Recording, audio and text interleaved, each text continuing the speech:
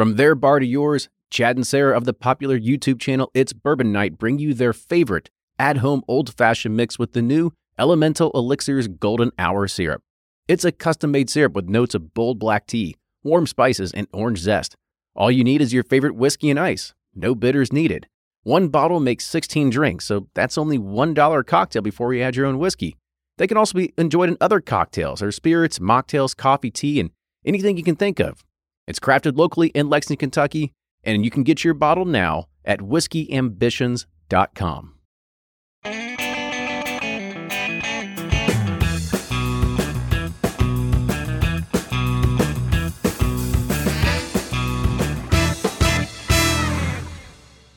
On this Whiskey Quickie, we're featuring Charbet Release 5. We've had Charbet on the podcast before, and it's a unique concept because they don't distill with traditional grains. Instead, they distill with hops. So we're looking at this one, which is a 49.5% alcohol by volume, and it is a double alembic pot stilled. So, all right, let's dive in. Can't wait.